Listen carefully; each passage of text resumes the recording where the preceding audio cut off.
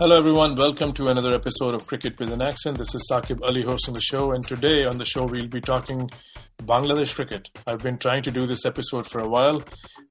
Siddharth Manga, who has been on the podcast first, called my guest the PhD on Bangladesh cricket. So with that note, let me welcome Mohammad Isam, who's a very well-known voice in world cricket, and he's the official correspondent for Bangladesh cricket for ESPN Cricket Info. Welcome to the show.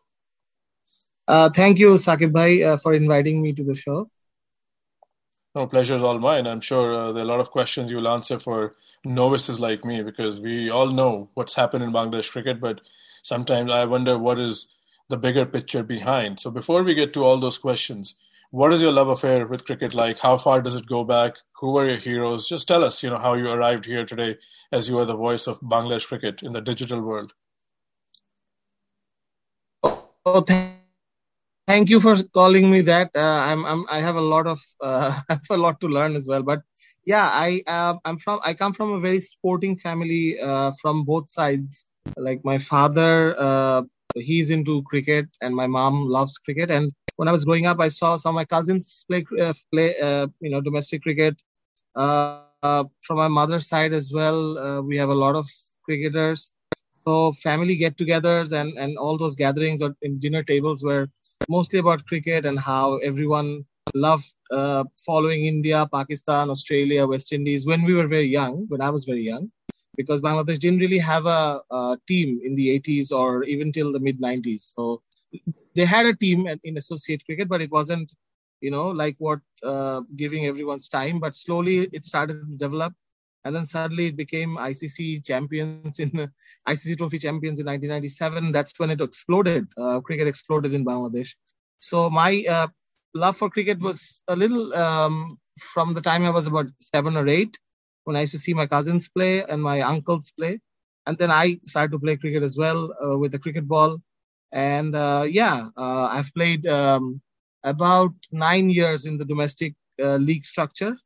In different clubs, and this is a professional structure.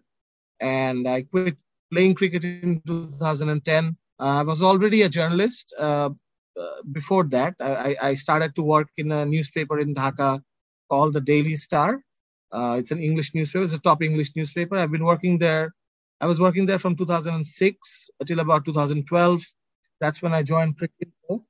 And that's when I started to work for Cricinfo for about the last 9 years, mashallah.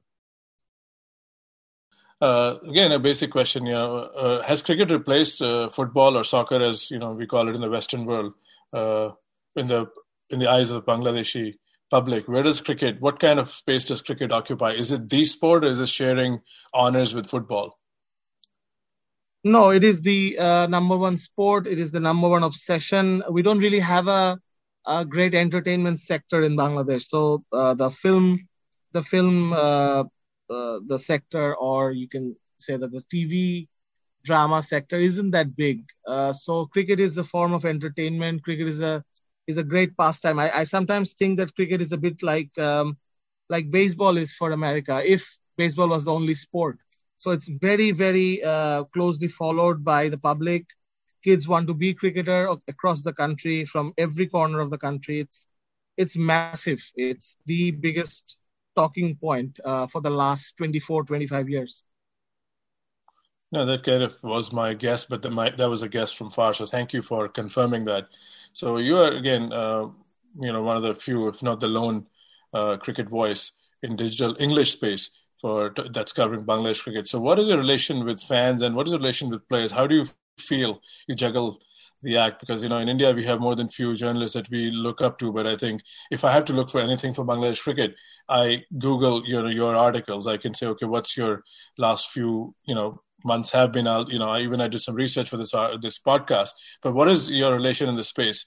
Because you probably get reached out by many fans, because you are to me, you are like the sole voice. And I could be wrong. I could be very ignorant of the fact who else is writing on Bangladesh cricket.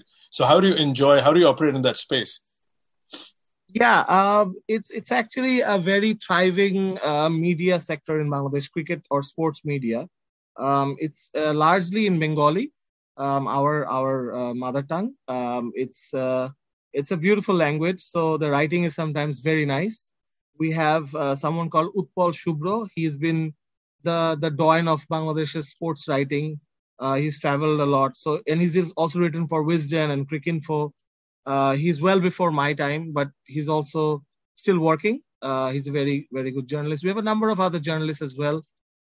So yeah, I mean, I was very young when I got into sports writing or journalism. I was only 21, 22.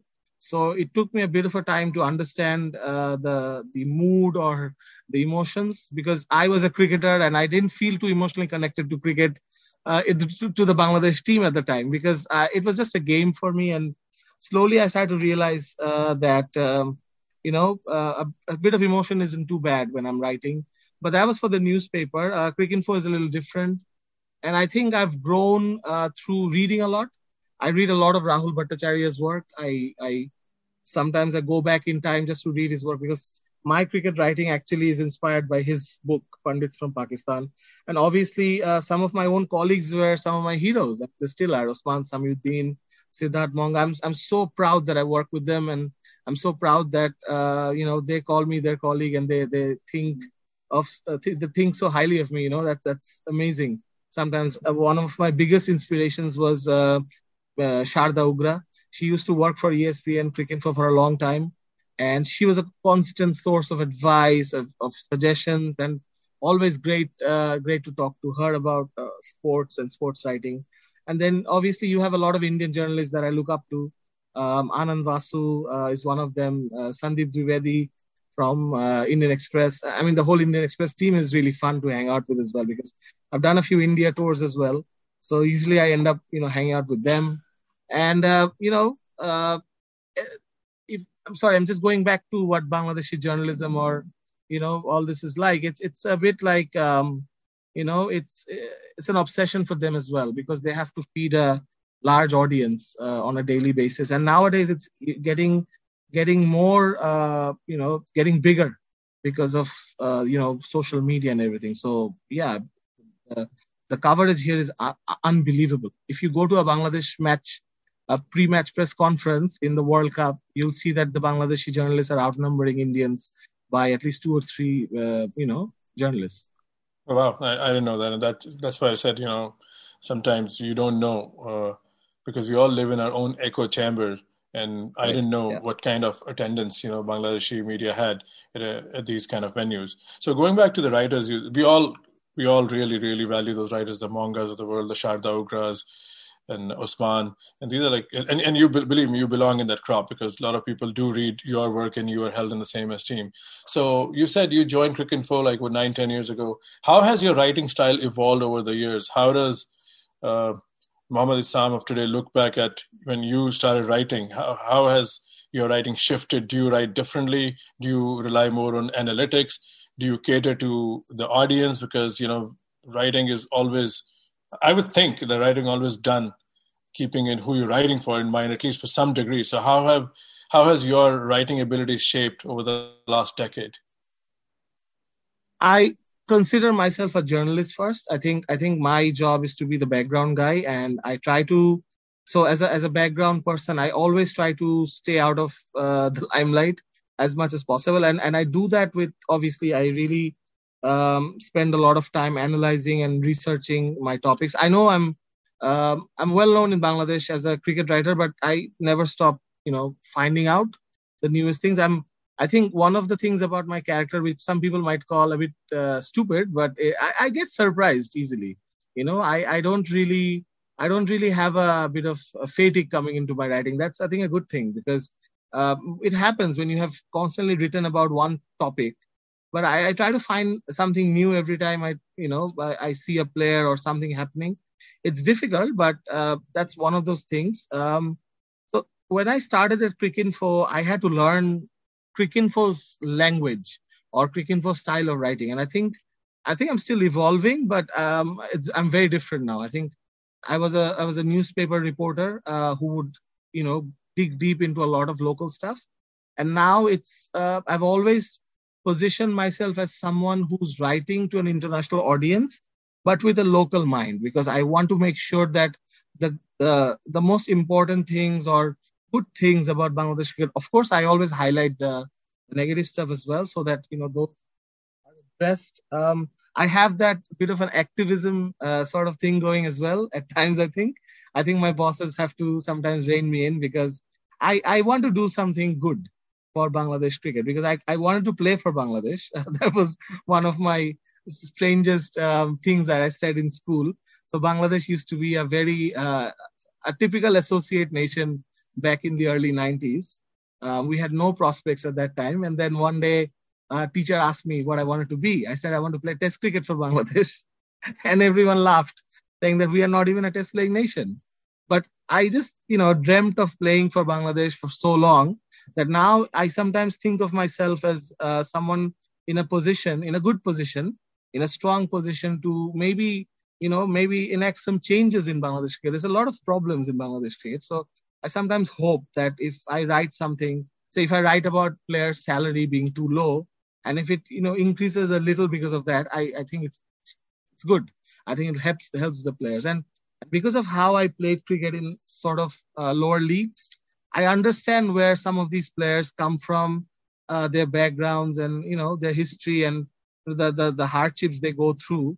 So I think I'm a bit sympathetic towards the players. I mean, I'm not too sympathetic towards administrators. I'm a players man, I think. Although I do write very objectively about players, but I have a soft corner for players generally, because I know what they go through in Bangladesh, and I know how administrators can be. So it's basically that. I think that's how I am, and I don't think I have changed too much. I don't think I have changed. I think I know that with how people behave with me, and how people I enjoy that respect. I don't think I enjoy being popular, but I think I enjoy having that respect that I write objectively.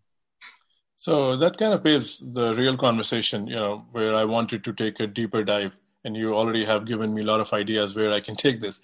So one is working for an ESPN Cricinfo, which is an independent voice compared to it's not run by any board or any nation. So does that give you more leverage to write cricket activism, as you said, more objectively, since you're not part of, say, the Bangladesh system, like maybe writing for a newspaper daily that could have some tied interest with the BCB, Bangladesh Cricket Board? And secondly, the larger part of this question is Bangladesh cricket a big political portfolio? Because BCCI in India is like a huge portfolio. Businessmen and politicians have been running BCCI for a long time. So it's not like just cricket. It has a lot of money, but it also has a lot of visibility. So yeah, answer in which way you feel is comfortable, first question or second question.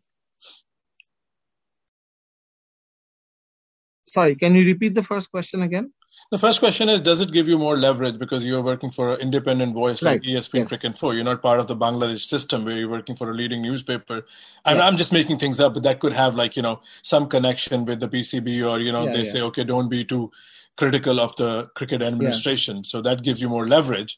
And secondly, is Bangladesh cricket a big political entity like BCCI in Bangladesh? The first part, I worked for Daily Star, which was again very independent of the government or the cricket board. So there was never really that pressure that you can't criticize. In fact, it was even more open. I could criticize the cricket board more openly in the Daily Star when I worked there. And the bosses over there, the editors were very, liberal in that sense. Cricinfo also allows me to do that, but because it's such a big platform, I have to be very careful with what I write. I was careful with the Daily Star, but there was that local angle there. I think you understand what I mean. So in Bangladesh, there is that tie-up, that there is that problem. There is that. We'll come to that. I think we'll have that conversation soon. That there is a massive conflict of interest in Bangladesh cricket. That's one of the biggest problems in Bangladesh cricket. So there is a link up between media houses and the cricket board, of course. There's no denying that. But Cricinfo obviously allows me to be as independent as possible. Daily Star did the same. I had ranting board presidents call me up in the middle of the night, middle of the day, shouting at me, screaming at me, threatening me. Not just board presidents, but club officials, coaches, players. That was a wild time. When I joined Cricinfo, obviously there have been some incidents, but I feel that Cricinfo allows me to be a little more careful with writing big pieces. But I've done I've done critical ones about conflict of interest. I've done on match fixing in Bangladesh. So I've touched on everything. I've Yeah, the never Muhammad actually. Ashraful, right? The article in Yeah, 2014. yeah, That was yeah, really good. yeah. Yeah. Actually, I'll point you to another one. Maybe you can Google it sometime. It was about a character called Atanu Datta. He was I followed him for 3 years. He was a bookie. He was a charged bookie. Like he confessed as a bookie. He was arrested in 2014. That's when I finally wrote the piece. But I had been following him for 3 years, knowing that at one point I was going to write about it. But it's a different story. I think we'll need a separate podcast for that. But yeah, so that's the one part. And the question you asked me about the BCB is that, yes, of course, it is.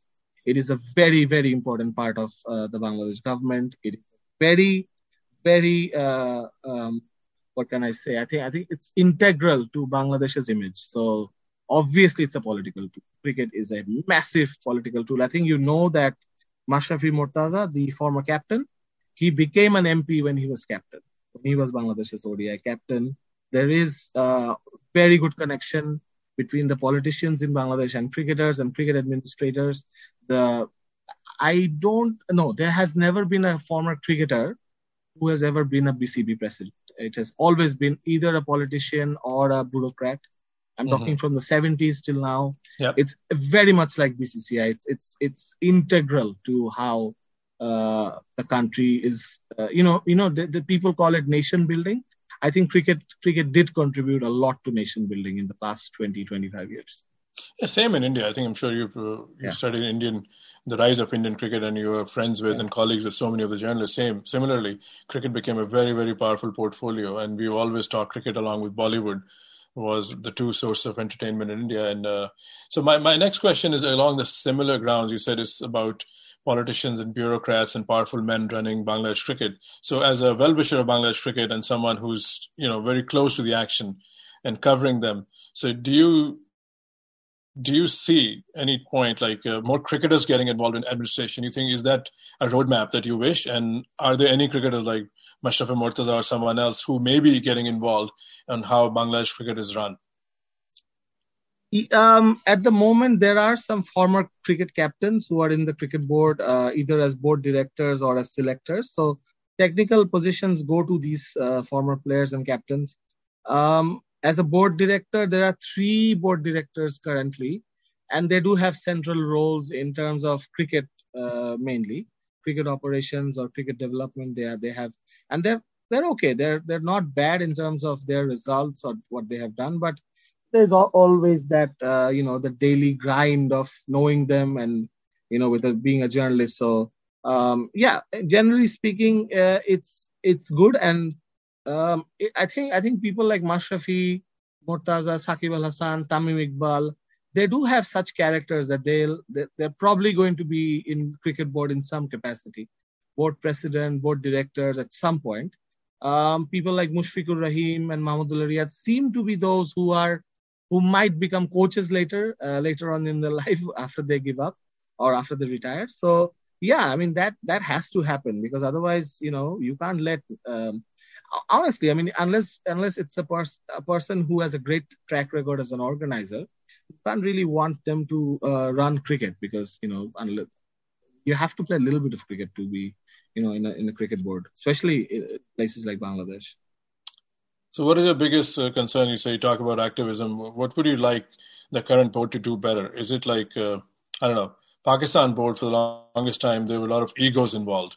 And, we see there were a lot of captaincy changes and team shifts that happen in Pakistan.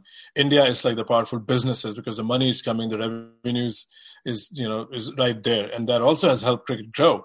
But when Sourav Ganguly took over, a lot of people in India thought, okay, now we have like a former captain and not too ancient figure running cricket.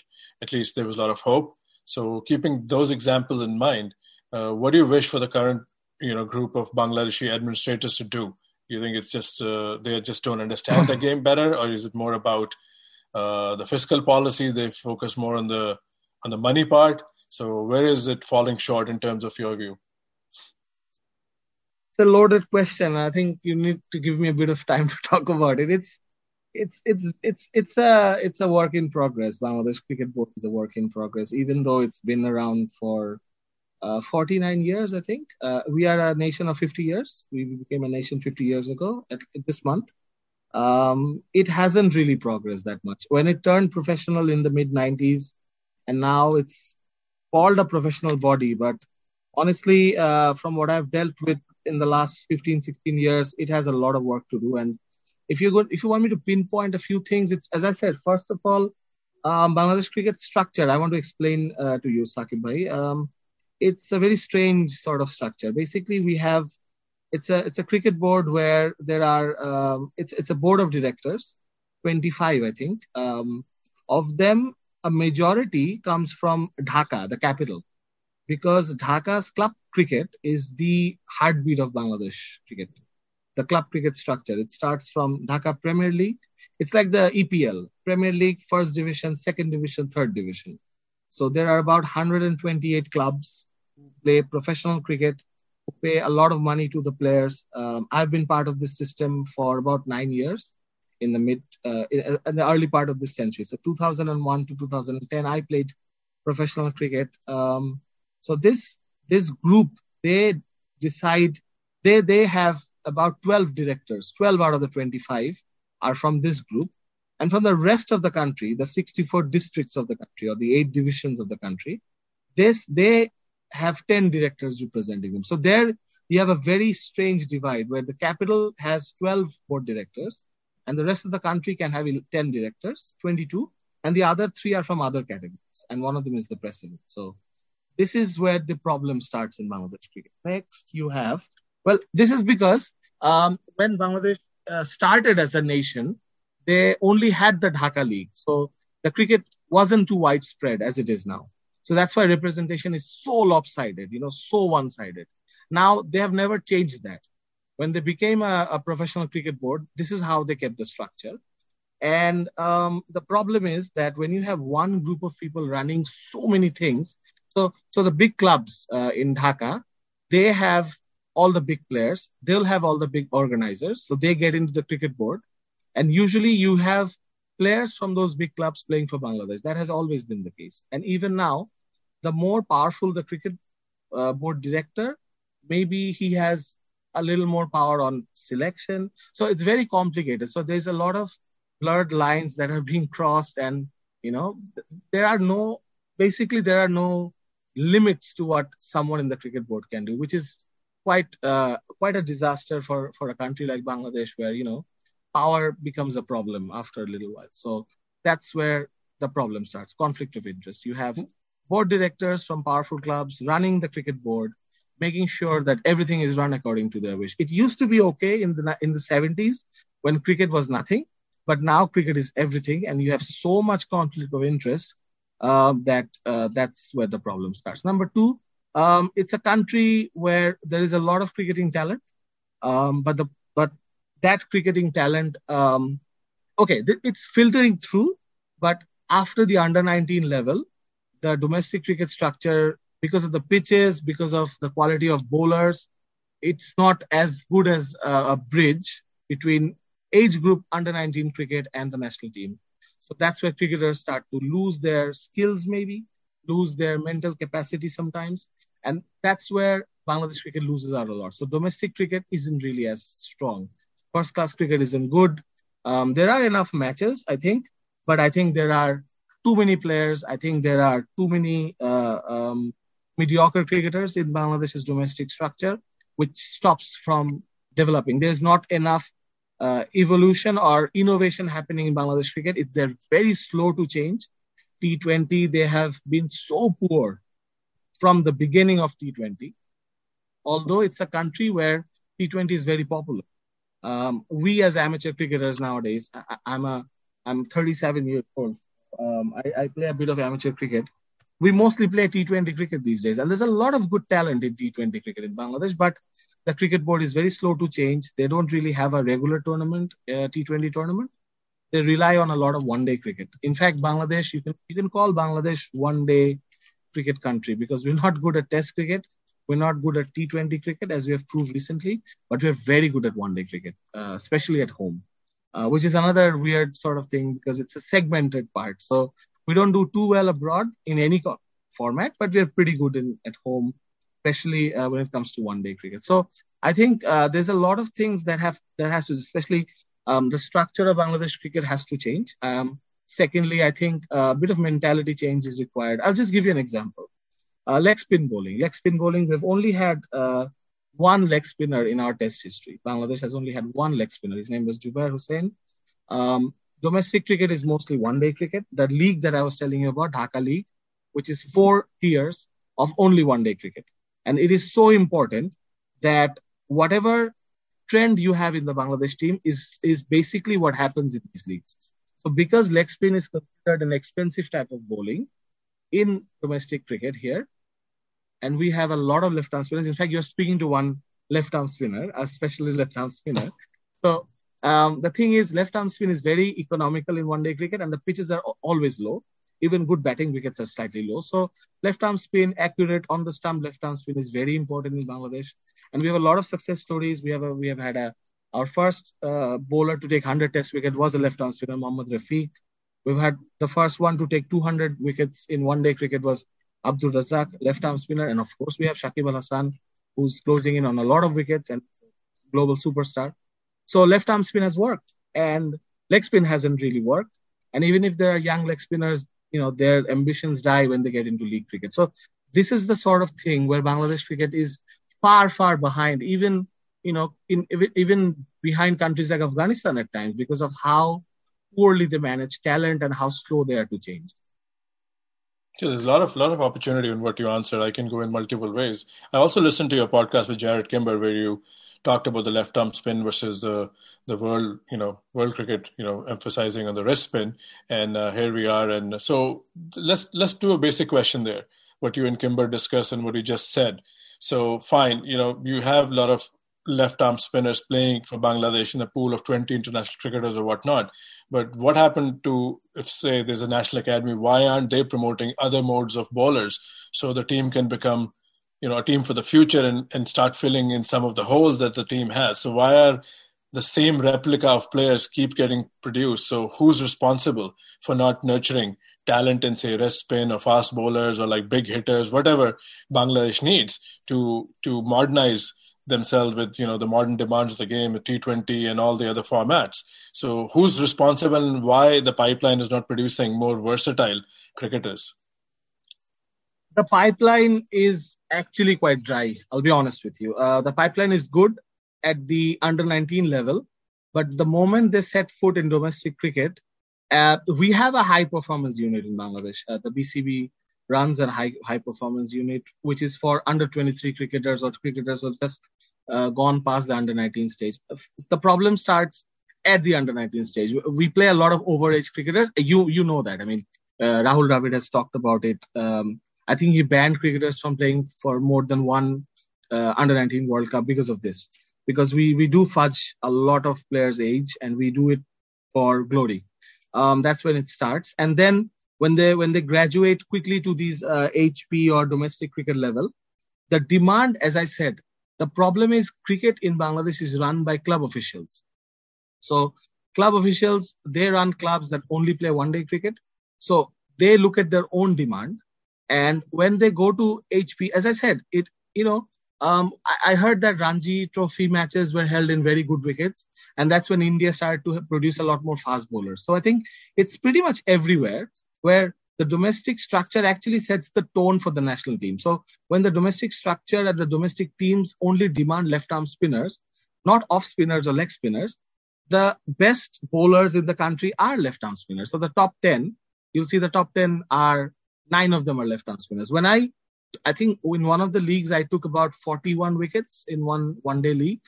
I think it was the second tier of Dhaka League. And I remember I was one of 8 bowlers who took more than 30 wickets. And the other 2 were either off spinners and there was one fast bowler that year. So next year, when I was going to be playing for another club for a little more money, obviously the left-arm spinners are in demand. It's actually a very good market economy. Bangladesh's players are in a good sort of very professional structure where they're paid well. I think about 500 to 600 cricketers earn a living, a pretty good living out of cricket. You can call them lower middle class sometimes, but some cricketers who are not playing for Bangladesh, they earn good enough money to run their family for a decade at least. And then you have first class cricket pays well. So if the demand for left arm spinners are high in that market, the selectors or the coaches or the scouts, they are stacked with left arm spinners, so they don't really get to see a lot of leg spin.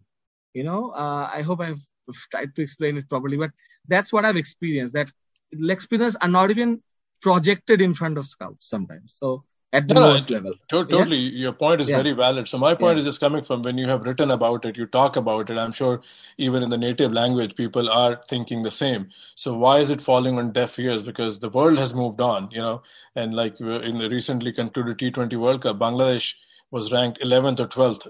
I listened to your and Kimber's conversation. So you, as fans and well-wishers of Bangladesh cricket, you must feel the Ireland, the Scotland, the Afghanistans are going by Bangladesh. They have been a full member for 21 years. So at some point, like if, even though you are an insider, but you don't play in, you are not part of the Bangladesh cricket, unit. So if you are writing this and other writers are writing, that's why I said, why is it falling on deaf ears? Why are people not saying, okay, we need to innovate. We need to move with the times. That was, my question was more like a complaint. Now you explained it really well. Saqib bhai, it's basically a couple of words. It's easy to explain. It's arrogance and it's complacency. Arrogance brings complacency. They think they know everything. We have a cricket board here which is actually failing. Unfortunately, they're failing in a lot of ways, and one of them, you've pointed it out, the world has moved on. Bangladesh cricket hasn't moved on. Shakib Al Hasan gave a recent interview where he said some controversial stuff, but I think one of the things that he said very well was that when he started his career in 2006, Bangladesh were scoring at 220, averaging 220 in home ODIs and winning. They're still doing the same. Because that is still working for Bangladesh on these dark sort of, dark low pitches, they don't want to change. And the cricket board is, they're allergic to change. They just don't want to change anything because it means more work. It means they have to get more people involved. It means, things will be more vibrant. They don't want that. And unfortunately, it is falling on deaf ears. And you're 100% right. The World Cup was a huge portrayal of Bangladesh cricket's latent, I don't know, lethargy. I think it's very lethargic.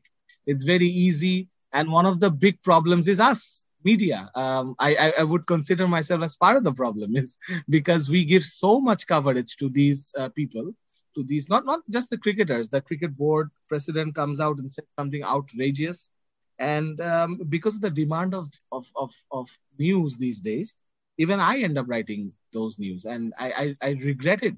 I regret it. My office sometimes regrets that we have to do it, but because of the value of that news, and it ends up when a cricket board president says something, it must carry some weight, whether I like it or not. This cricket board president or this setup, they end up saying or doing things that are just outrageous, and because it's outrageous, it's feeding each other. That this whole machine, the media likes it, they say it, and they say it because the media likes it, and it just keeps happening, and it's exhausting. I'll give you a very, it happened today actually. I was waiting for someone near my house. He was making me wait for like an hour because traffic in Dhaka is really bad.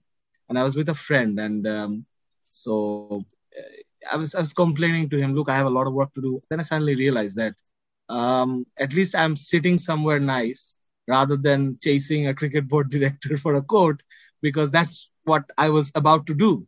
It's that exhausting sometimes. It's absolutely, it's the opposite of what Bangladesh deserves as a cricket nation. I was just telling you that it's such a passionate following, and sometimes I feel sorry for these fans because they not only just struggle to go to the ground and watch the matches, not that they really love this cricket team. That there is real love for the cricket team. Something that I think India enjoyed a lot for about 20-25 years. At a stretch when, say, the Tendulkars and the Gangulis were superstars. that is the sort of period that we had with Bangladesh's big five players. But unfortunately, the cricket board has just done everything in its power to stop Bangladesh cricket from progressing.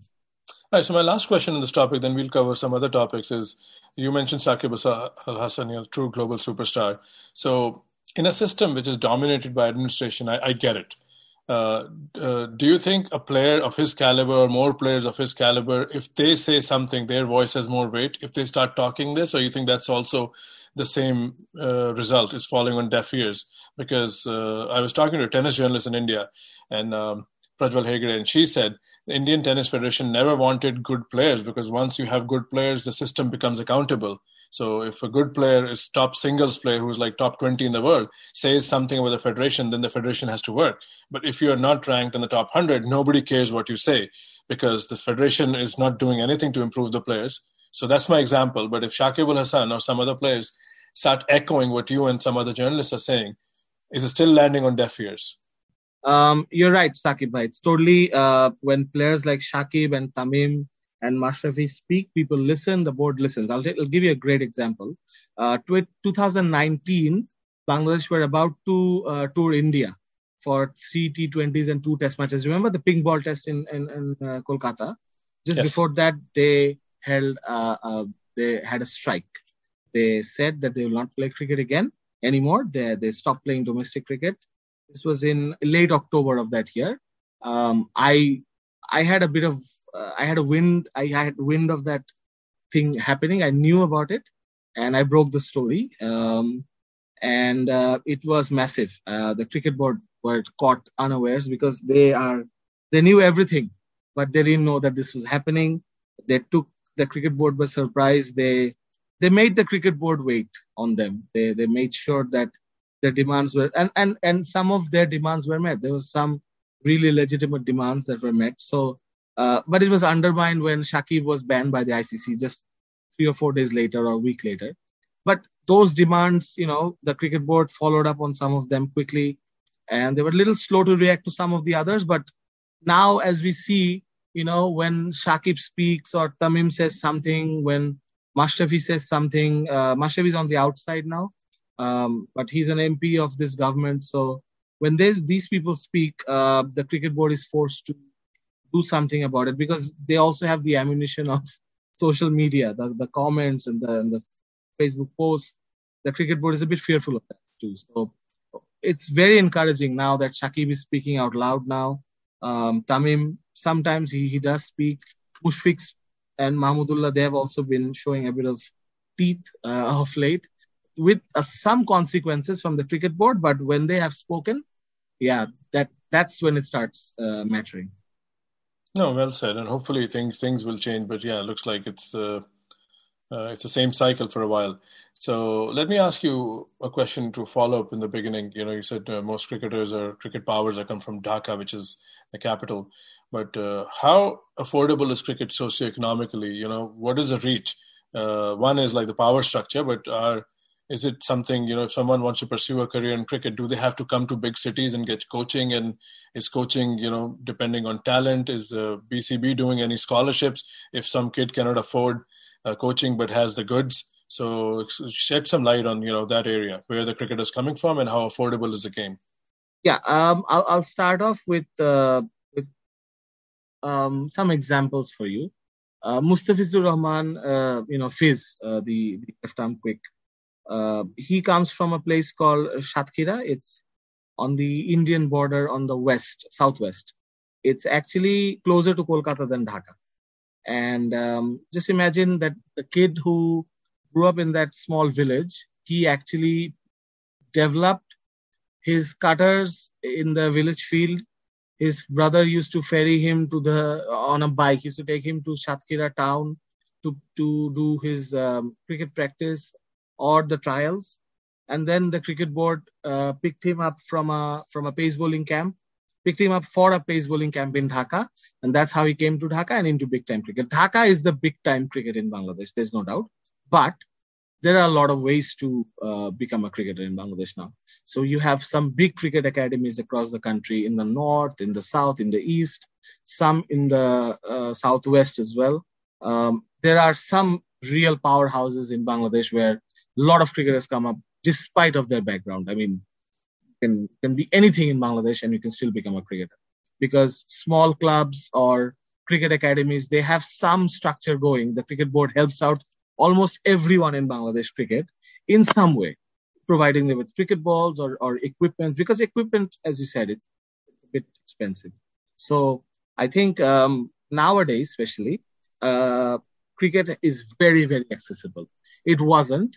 The way it happened was, so it started off as a very elite sport when my father or his friends used to play. It was very Dhaka based. It was very rich family based. It was very Dhaka University based. A lot of Bangladesh's early cricketers are from the Dhaka University. It is the biggest university in the country. It is in Dhaka, in the middle of Dhaka.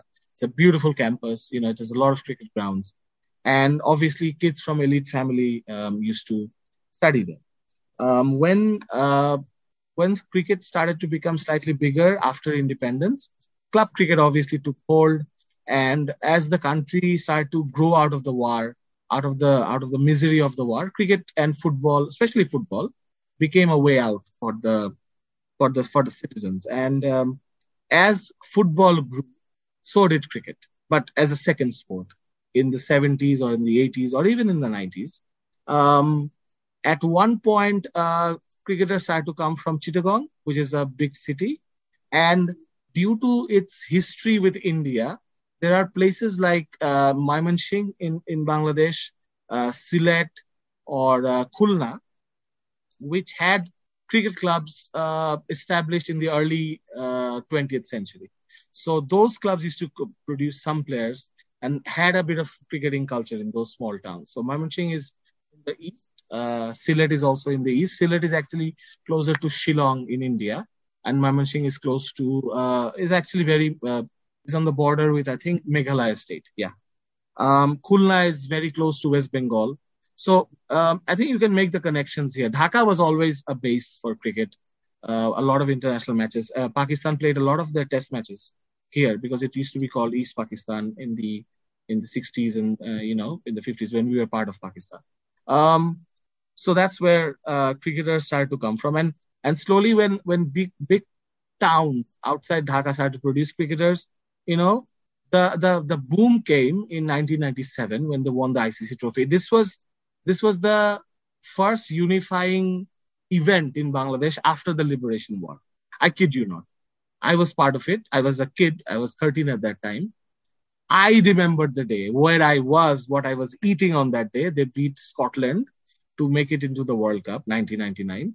And when they beat Kenya in the final, I think you can Google it and like lots of articles about it. It was very emotional. The prime minister at the time was Sheikh Hasina, who's also the prime minister now. She's also a huge cricket fan because one of her slain brother, Sheikh Kamal, he actually was a very good cricketer, and he established a very big club at that time. So I think you should also know that club culture in Dhaka is huge. Club culture is in cricket clubs having practice sessions and long seasons of cricket and off-season training. It's a lot of things. Cricket is a very big culture in Dhaka, and slowly it spread through big towns, small towns, and into the village. So now you have maybe one cricketer in the Bangladesh team who is actually from Dhaka, is Taskin Ahmed, born and brought up in Dhaka, central Dhaka, and the rest of the players are from everywhere. So you have guys like Mustafiz and Mehdi Hassan. They're from Shakib Al Hassan. They're from very small towns in the southwest. So Shakib was well trained in a place called BKSP, Bangladesh Krida Shiksha Pratishthan, Sports Institute. It is semi-government. I think it's fully government or quarter. I think it's funded 3/4 by the government or something like that. That's a very big institution that produces a lot of cricketers and a lot of other sportsmen. Now their private companies are coming up with big cricket academies in many places. So it's actually very easy to become a cricketer. It's actually, the pathway is pretty easy. I would say that I mean, if you want to become a professional cricketer, and if you work hard enough, it's your merit will take you to the top. It's not going to be connections. Okay, that's good to know. And that was quite the unpacking. I enjoyed that. So, the one word I didn't hear in your response, which again, because probably doesn't exist, looks like there isn't a big domestic rivalry. Dhaka is the all place to be for cricket. Shouldn't there be a Dhaka Chittagong rivalry, like a Delhi Bombay rivalry, that inspired many Ranji battles in the late 70s and early 80s, and, the rest is history? You think that could be an additional step to make the domestic uh, structure more? I mean, I'm sure it's probably a little competent, but you Sakib need a bhai, rivalry. Sakib bhai, I'll interrupt you only the first time because Bangladesh cricket is born out of a rivalry. It's called the Abahani Mohammedan rivalry. Okay. It is like a tribal sort of thing. It's unbelievable. It was. I mean, now it is going away because of the next few the recent generations being too, enamored by the Bangladesh national team. But it actually, it's very much like Mohun Bagan versus East Bengal. Okay, that's a great example. Crosstown rivals. Abahani is the new club. It was established just a year after independence, 1972 or 73, I think. It was established by Bangabandhu Sheikh Mujibur Rahman, the father of our nation. His son, Sheikh Hasina, is the daughter. Sheikh Kamal is one of the sons. He established that club. He picked the best cricketers for that club, and he basically picked a lot of cricketers from the area called Dhanmondi, where the club is located, where I also live, and I'm a lifetime Abahani supporter as well, guilty as charged. Abahani brought top cricketers to Bangladesh. We have had some of the best cricketers in the world playing in Dhaka League. I wrote a piece called The Original Premier League in our Cricket Monthly. You should definitely read that. It describes what the league is like, the Dhaka League, and how that rivalry created Bangladesh cricket, basically. So I'll describe Mohammedan Sporting Club. Mohammedan Sporting Club is, as you can say by the name, it was a Muslim-only cricket club in the early part of the century, of the 20th century. But slowly, it developed into one of the biggest clubs in Dhaka, pre-war, pre-liberation wars. I'm talking about 50s, 60s. It represented Dhaka's business families, because it was in an area. It is situated in an area called Motijil. Motijil is the business district of Dhaka. It had a great football club. It had a great cricket club. It still does. They're very, very big. It has a huge following in Old Dhaka. Old Dhaka is where Dhaka started from. So Dhaka starts from the south, basically. There's a river called the Buriganga. That's where Dhaka starts from. So we have the Nawabs of Dhaka. They built their houses in old part of Dhaka, now it's called the old part of Dhaka, but it started with. Actually, as a family, we live in an area called Dhanmondi, which was considered new Dhaka at that time when my grandfather built this house. My grandfather was a university teacher at that time. So Dhaka comes from that part, and Abahani represented New Dhaka, Mohammedan represented Old Dhaka, and I have witnessed some of the greatest matches, football or cricket. I mean, if you have done well in an Abahani Mohammedan game, you can probably play for Bangladesh. That's what everyone, players' temperament was judged by how he handled that game. So you had Wasim Akram playing in the 90s. You had Neil Fairbrother playing in the 90s, just after the World Cup, after they played in the World Cup final. And you had a lot of Pakistani cricketers, some great Pakistani cricketers, some great Sri Lankan cricketers. Shortly after they won the World Cup, Sanath Jayasuriya and Ranatunga played for Mohammedan, because they used to play for Mohammedan a lot before. So there's no limit in overseas players?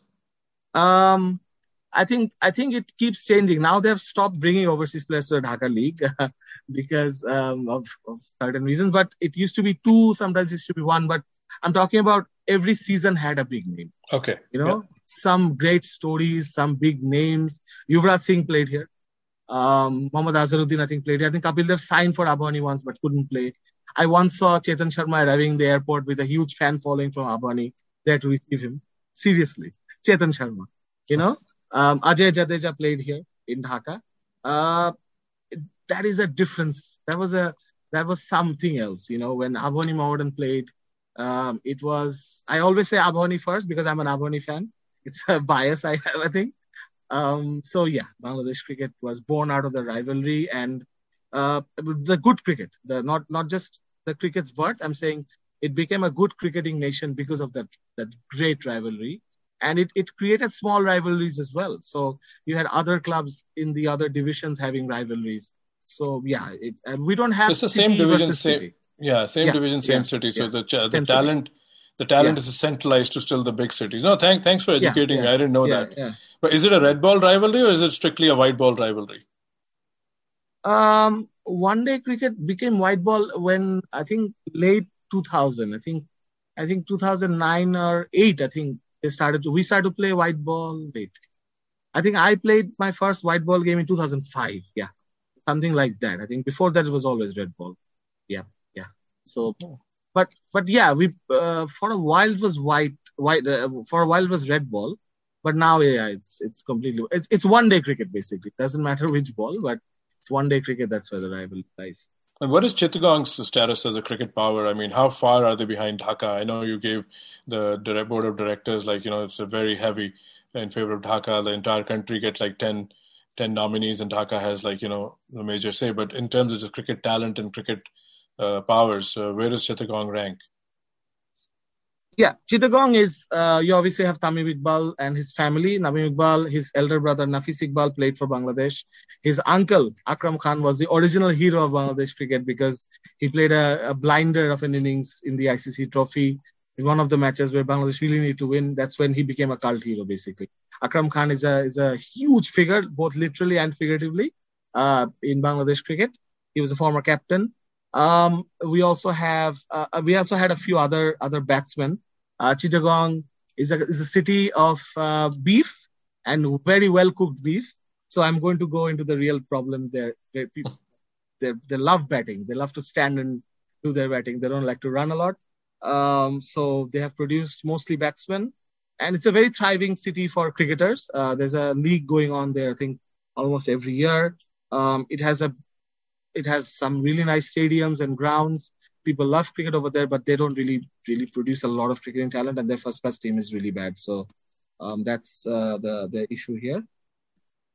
Sure. So let's wrap this up. A few more questions. Again, I've enjoyed this immensely. So let's look at the coaching. So Bangladesh they didn't leave a stone unturned. They've had a lot of international coaches, maybe only one Bangladeshi name, if I'm not mistaken. So how do you see, as a well-wisher of Bangladesh cricket, do foreign coaches work in Bangladesh, or coaching is not the problem, it's the administration? How do you see the coaching lens, and were there coaches that should have continued more? So just unpack the coaches of Bangladesh, in which way you see him is more appropriate. Saqib bhai, Bangladesh's coaching is very good. Local coaching is very good, but it is a country that has really relied on foreign coaches from 1994, I think, or early 90s, when Mohinder Amarnath was Bangladesh's head coach for the 94 ICC trophy. Then Gordon Greenwich came. Eddie Barlow was there briefly when we just got test status. And then we had some really weird coaches, like strange ones, like Trevor Chappell, the younger brother of the one who rolled the ball in that incident in Australia. Trevor Chappell was Bangladesh's coach. Mohsin Kamal from Pakistan. I don't know whether you remember him. Mohsin Kamal used to be a fast bowler for Pakistan. I remember him. Yeah. He was Bangladesh's coach for some reason. I still don't know why. Probably he oversaw the worst cricket campaign the World Cup campaign we've ever had. Anyways, the real coaching started, I think, Dav Watmore in 2003. He changed the face of coaching in Bangladesh as well. He introduced man management and all those things to the team, Bangladesh team, and then it trickled down into other coaches in the country. You had Jamie Siddons, who was a specialist batting coach, but he was the head coach, but he was very good at side shots, and he developed the technique of Shakib, Tamim, and all these cricketers. Then you had someone like Stuart Law coming in. Those were very short, but then I think off late it has become a bit like a job for them. I think they don't really feel too passionate about Bangladesh cricket, in the sense that they don't really go into the grass or anything. I think coaching has also changed across the world. I think T20 leagues have made coaches too commercial, I think. But yeah, I mean, local coaches aren't really promoted by the cricket board. Even our under-19 coach is Sri Lankan. Our women's coach used to be someone from India always, or from the UK. So local coaches aren't promoted, but we have some really good local coaches. And coaching in Bangladesh is good. Technical, they have very good technical knowledge, some of the coaches. But Bangladesh's system is, um, because of the club, as I said, the club culture is so deep that club officials are more important. Captains are not important. Coaches are not too important. So you'll have clubs where the official will decide on field placings as well from outside. We'll try to do that. Selection and talent acquisition, everything depends on those cricket officials. So coaches are very underrated in Bangladesh, but we have some really good ones. And as I was saying, foreign coaches have come to Bangladesh a lot. I think it's time that someone from Bangladesh starts to get some responsibility with the senior team. Sure. So you said you're the players' man, right? So you're close to a lot of players. You don't have to quote anyone, but I want to know if you've covered in your in journey as a Cricinfo reporter, what do powerful Bangladesh cricketers feel? Do they feel they click more, maybe cultural with a Bangladeshi coach? They would like to have a local coach than all the names we have discussed. So do the players respond to a certain style of coaching more? And like Pakistan has had a lot of, I think there's a lot of chatter there that a lot of Desi coaches work better. There's a school of thought that believe Pakistani coaches are better for the system as the boys respond to them better, but then they've had their international coaches over the years. So from the players' vantage point, have you had that conversation? Or do you sense the players would want a Bangladeshi coach? Is that something that you've uncovered? Not really. I've never actually heard a Bangladesh player or one of the senior Bangladesh players ever mentioned to me that they think a Bangladeshi coach can do better, because I think we've all grown up knowing that Bangladesh's head coach is from overseas. So they've had a lot of help from guys like as I mentioned, Dev Watmore, Jamie Siddons, Chandika Hathurusinghe, Stuart Law. So Steve Rose was also a pretty good coach recently. To be honest with you, I think they prefer foreign coaches, but they also prefer a bit of empathy from the foreign coaches. So they really liked someone like Jamie Siddons, or there used to be a coach called, he's the New Zealand fast bowling coach now, Shane Jurgensen. Shane Jurgensen was a huge favorite. Steve Rhodes was a huge favorite because they were technically sound. Wasn't Courtney Walsh there? Once. Courtney Walsh was the bowling coach for a while. Okay. For 3 years. Yeah. Courtney Walsh also very popular among the players because he not only had that, that aura. Bangladesh sometimes needs that aura when they go and play abroad because people don't really take them seriously. Dav Watmore added that. Was the first one to add that World Cup winning coach. I don't give a shit about anyone. I'm coaching Bangladesh. So people took Bangladesh seriously. The players felt slightly maybe 2 feet taller because of Dav Watmore. When Courtney Walsh came in, Tamim Iqbal used to call him legend. Nothing else. Legend.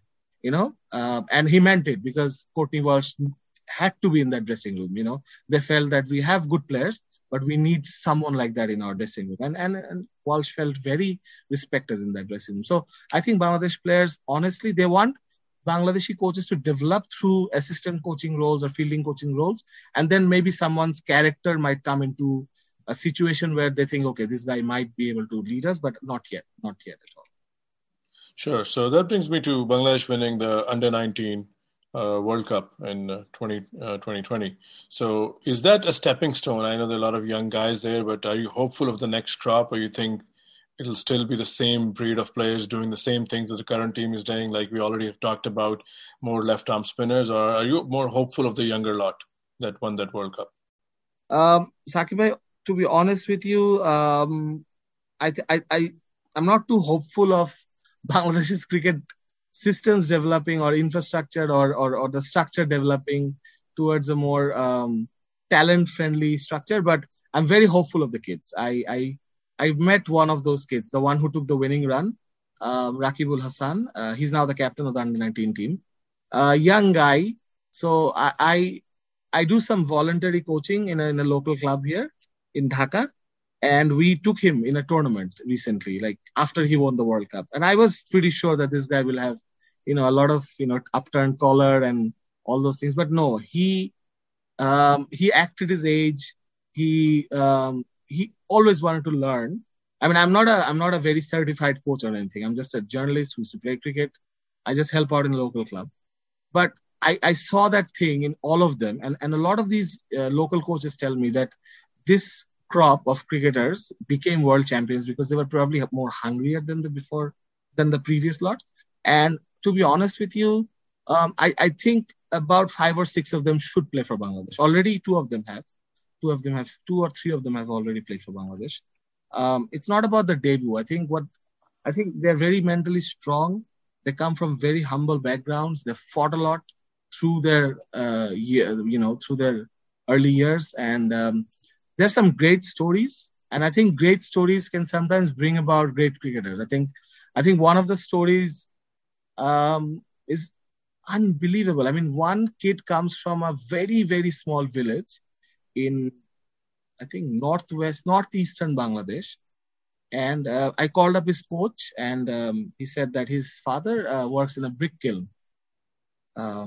He's a worker, and his mom delivers food to his father every day. And he used to walk from home to the brick kiln for about 45 minutes every day. So when he walked past a stadium, he one day saw something happening in the stadium. This is like a true story. And he went into the stadium and said, "What's going on?" They said they're doing a fast bowling trial. One school was doing a fast bowling trial. He said, "I want to try out." And one of the coaches was like, "Sure." He said, "I don't have shoes." I said, "No problem. Just go and bowl. I have a speed gun." This was very new for the kid. And he tried out. He bowled at 83 miles an hour. And about 3 years later, he played for Bangladesh's under-19 World Cup team. He won the World Cup. And when I called his parents, his father didn't understand what his son had done. So his father asked me, "What is going on? Why is everyone calling me? Why are you calling?" And he genuinely wanted to know. So why I say great stories make great cricketers, I think these beginnings sometimes, and as you asked me, do I have hope in these cricketers? I think I do. I think these cricketers give me hope. This system really takes the hope out of my system. This system takes hope out of it. But I think these kids or these people like Shakib, Tamim, Mashrafi, they give me a bit of hope that one day if they run cricket and if they're the powerful people, I am a bit hopeful about Bangladesh cricket. No, that's a lovely story, and I hope your faith stays intact and grows stronger. So let's wrap this up. The floor is yours. We've talked, almost everything here, from the media connection to the administration to the power structure of domestic cricket. So if you were made in charge of Bangladesh cricket, what are the changes you would like to see? So floor is yours. Just say whatever you think is correct and what is your vision for Bangladesh cricket. Sakib bhai, did you read Ravichandra Ashwin's interview a couple of days ago? Sid Monga? He said something very interesting. Yeah. The headline, I think, was that I think cricket needs more empathy. I think Bangladesh cricket or the people who run Bangladesh cricket, and the first thing I would want them, I don't want to run Bangladesh cricket. I'm going to have heart problems, Very unpredictable. Anyway, I think a bit more empathy from cricket administrators here, a bit more, less lazy. I think they have to get up from their seats and do the work.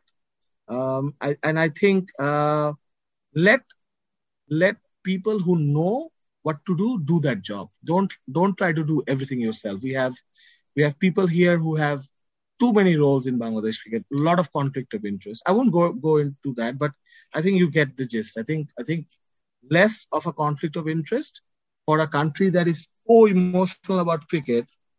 You just can't make so many mistakes to run the game. I think you have to cut down on the mistakes, the silly mistakes, the stupid mistakes. Just cut them down and do what. I'll tell you something.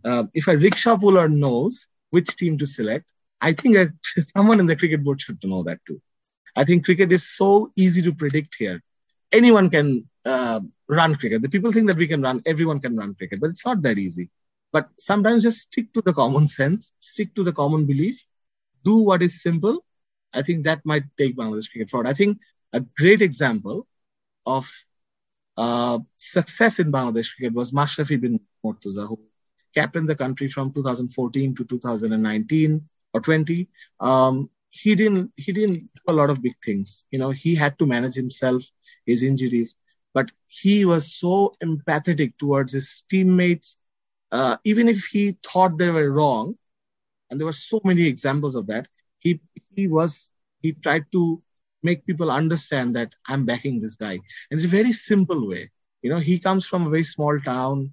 He grew up with his grandmother mostly. He had parents, but his grandmother was his greatest influence. And he always explained to me that I think if you talk nicely to someone, or if you show a bit of sympathy to someone or his cause, I can get the best out of that. I think Bangladesh cricket should follow that path.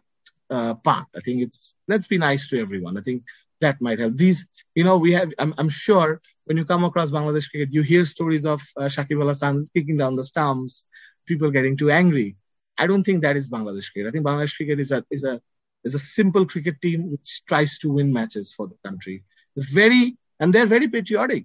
We are a young nation. I think a young nation sometimes can be very patriotic, and these players are patriotic. They love their country. It's not for show. I think they also feel for it, because I think almost all of us have some freedom fighter in our family or within our roots. So I think that's very important, that people feel good about themselves and drop the arrogance, maybe drop the laziness when they're on Bangladesh cricket. Yeah, those are like some powerful and very nice words, and I think we can all live by those, goals. Be nice to everyone and show empathy. Yeah. And I think we all can use that. So thank you, Issam. This was a brilliant podcast. I enjoyed it. I learned a lot. Of course, I didn't know a lot like I thought, but I think that's why I have these guests who are very informative for me and the listeners here. I hope you enjoyed the show. Hopefully we can bring you back here. Thank you very much. Thank you, Saqib Bhai, for having me on Cricket with Accent. And I really, cricket with an accent, really look forward to this coming up, and hopefully some people will know a little bit more about Bangladesh cricket.